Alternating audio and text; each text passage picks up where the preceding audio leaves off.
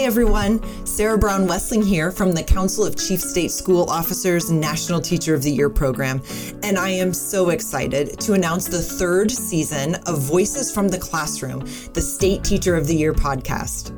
CCSSO's National Teacher of the Year program provides a platform for exceptional educators to elevate issues that affect teachers and their students, to expand their leadership roles, and to inform policy and practice.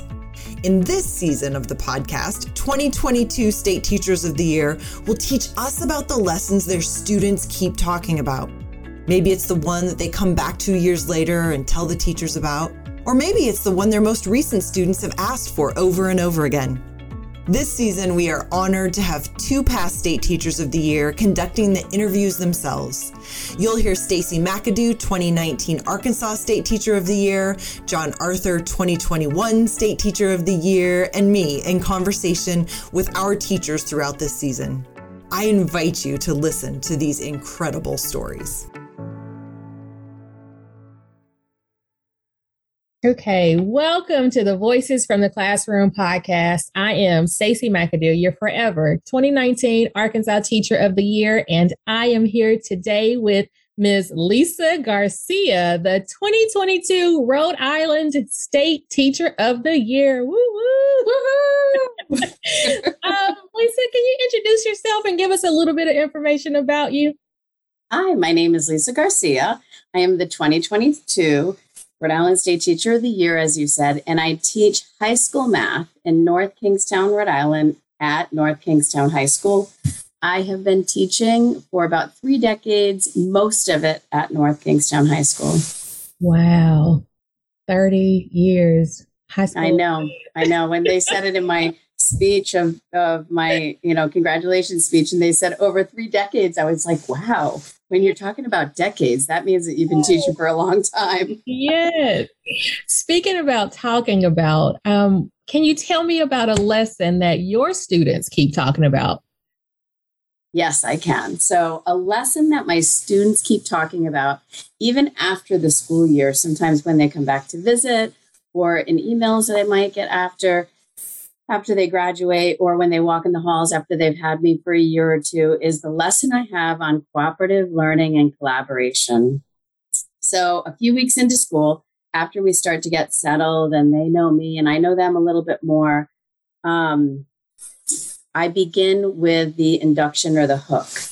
And I talk to them about an industrial fellowship that I had. So I had the pleasure, luck, joy of working at Raytheon Technologies early in my career as an industrial fellow paired with the Rhode Island Department of Ed and University of Rhode Island. So this is my hook, talking to the kids because they're like, here we go, math is boring, all of those things. So I start to talk to them about my fellowships and they're impressed that I have some real world experience now and talk about the programs that I had the pleasure to work on, talking about the technologies and the math involved with them, which it's always great for them to see the real world applications. But at my time in Raytheon, towards the end, I was asked to give a presentation to the other Rhode Island fellows that were doing similar programs at different industries. So I was preparing a presentation and I met with one of my managers. And I asked, he was a mathematician that worked in the program that I was working. So I said to him, he was very smart, very high up in his career, and I respected him a great deal. I said, so what do I need to do better? Do I need to do trig? Do I need to do more problem solving? What do I need to teach my students? So I'm sharing this all with my students. And what he said to me surprised me, and it changed my trajectory of my career. He said, we need to have students, we need to have engineers, mathematicians, computer scientists that know how to collaborate and communicate. And at that point, I share a few stories that, the managers have shared with me and my husband, who is an engineer, shared with me about miscommunication, whether you're in different countries or you're in the same room, the lack of understanding how to collaborate and communicate, particularly for those of us that are really good at math. And so I talked to the students about it. And then we talk about what careers do you think you use math? And what careers do you think you need to collaborate? So really thinking about like, what is it that, you might not work at Raytheon working on submarines and missiles and cool stuff like that, but you're going to have clients, you're going to have a boss, you're going to have coworkers, and you're going to have to work together. So I start to prep them with that. And then we start to talk a little bit about, the importance of it with this communication within the classroom and talking to one another.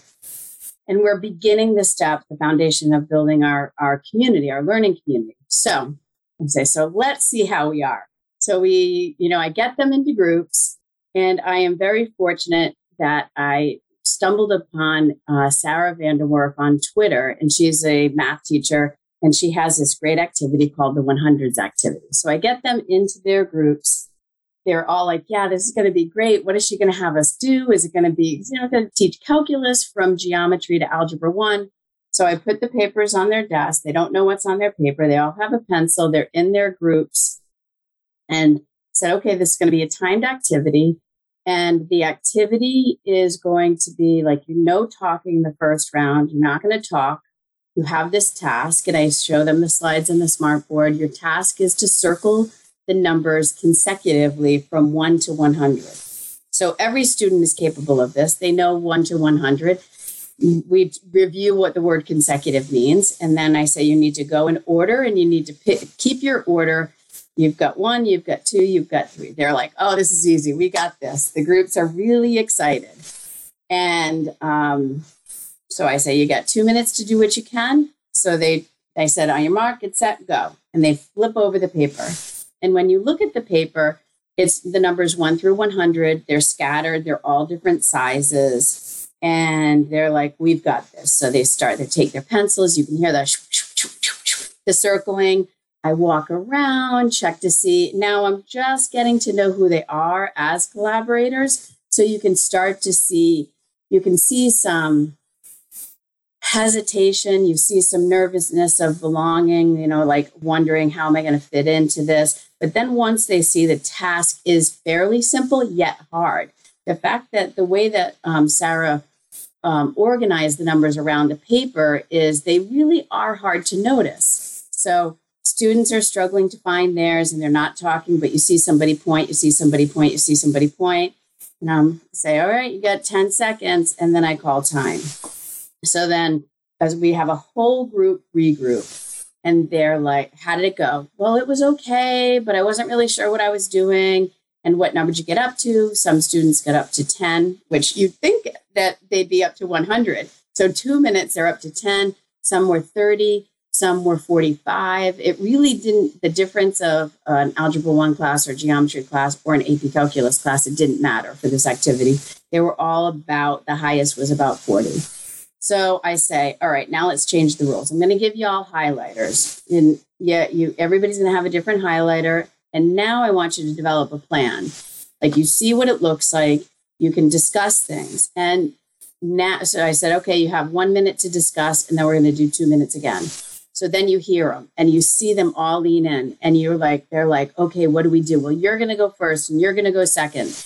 And it's interesting because some people realize they should have gone left to right or right to left, but not crisscross. And this year it was really cool because I had a new student from a different school, and his former teacher had done this. So at this point, he was allowed to share his knowledge. So he shared his knowledge, like, this is what I think it is. This is what I did. Here's the pattern. This will help us. And for his new student coming into the school, I think he felt really empowered. So it was a great activity for him. Some students notice the pattern because there's a little technique. So they're developing their plan. I say, okay, let's go. So they begin again. The timer starts. They've got their highlighter and they're highlighting, and they're all excited. Now everybody has beautiful collaborative body language. They're leaning in. They're helping and pointing to one another. Some people are looking and noticing. And so at this point, I go around and I take pictures. I take pictures of that great collaborative work. And it's beautiful. It's what we would hope to see every class. And I get excited and I know that they're feeling good. I know that they're feeling like they belong and they have a sense of purpose because a task is extremely doable. And then I call time. And I think this year I had one group get to 100. Some groups at this point say, can we keep going until we finish? And then, so I give them a little bit more time and then we stop and then we talk. What did you notice? What did you see? We talk about the pattern. The way that Sarah organized it is that it's actually in 4 quadrants, the numbers. So if they manage to understand that and they rotate their paper to match the quadrants, it works perfectly. If they don't, then they have that moment where they're reflecting because now they've worked in highlighters and they see all of the green highlighter were in the bottom left or the bottom right. And they say like, and then some, and I said, did you notice anything? And somebody always raises their hand. They're in quadrants and they're like, oh my goodness. And everybody's excited and they're talking about it and it's great. So I have the pictures. I like set myself the pictures. So I show them their pictures and I said, look at how y'all looked. Tell me what was happening and how did you feel? So we talked about that. We talk about how did you feel? What was your purposeful body language? You were leaning in, your shoulders were facing their shoulders. And then we talked about what past experience have you had where maybe your back was turned or you weren't asking the questions or you were standoffish. So at that point, we take a few minutes and we make our list of norms. So we go through and we're like, here's the norms. Let's talk about what do you think went well? And what do you think the norm should be moving forward? We're going to do some difficult things this year and you're going to need the support like you had today. So we go through, we list the norms, we write them up. I print out the pictures and they're hang up. And then moving forward, we'll revisit that. And sometimes it goes well and sometimes it doesn't. So, it's a skill that they need. So I really take a lot of time to make sure that we kind of thread that through that common theme of leaning in and support and accomplishment throughout the year and their collaboration. When your students talk about this assignment, this experience, what do you think? What do they talk the most about? Like what is it that really hooks and draws them and keeps them, I guess, eternally hooked on the whole collaboration and communication aspect of math? I think they realize at some point that they have built relationships. So, this is like that beginning thread of that nurturing that belongs in a math class and that relationship building and really making sure that every student knows that they play a part in the solution. It's not just the student that got a perfect score on the SAT. And I think that they have a sense of belonging and that like within the collaboration, we really talk about like, it's okay to not know what you're doing and be unsure, but your ideas have a purpose. And maybe if you're not engaging, you might notice something. And I think that like at the end of the year, when I asked for reflection and input for the upcoming classes, all the students, like I wrote down one of the quotes, they say that the thing they like best about the class is the relationships that they've built within the class and the sense of belonging and the feeling that the whole class is bonding. Oh, heart be still. I love it. I love it. And I want to be in your math class. Oh my gosh. This is the thing though. It's really hard sometimes and it's challenging and it's that productive struggle. When you're in the learning pit and you're at the bottom, it happens in math for all of us. And I think that many students feel like they're the only one at the bottom of the learning pit. And they're alone and they don't understand that there's a team that's going to help you out and it's the normalcy of it. So I try to normalize that, like the scared feeling. It's okay. I've had it. I've failed a quiz before. I've failed a test before. And you just have to, replan and reshuffle.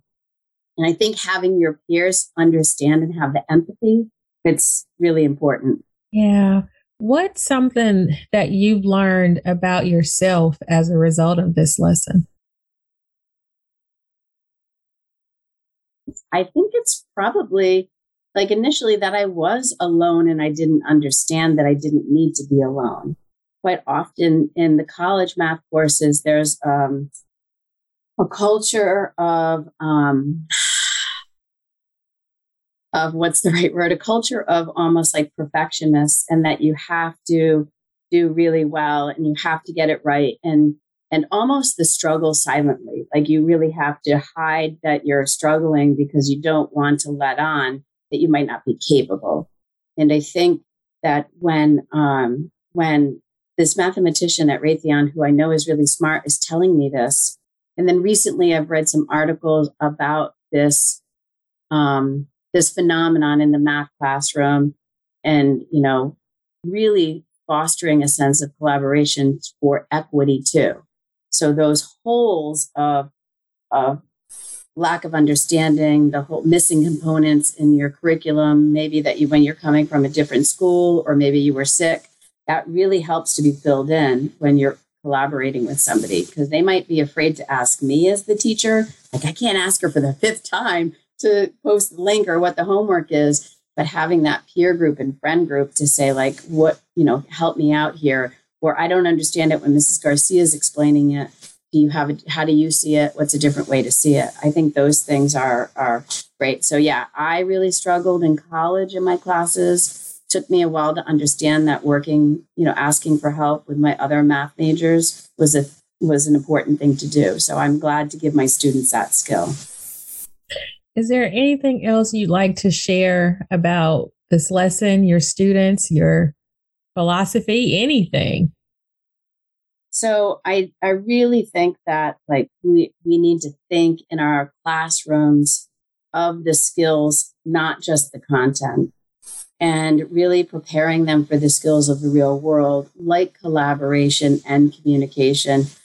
And I understand that in math, we really are building skills to keep doors open. I want to make sure that every student can get as rigorous of a math background as they can, so they don't have to make choices of careers that don't include math, even if they have a passion for it. It's not always easy. Sometimes it is challenging, but it's always worth it in the end once you master it.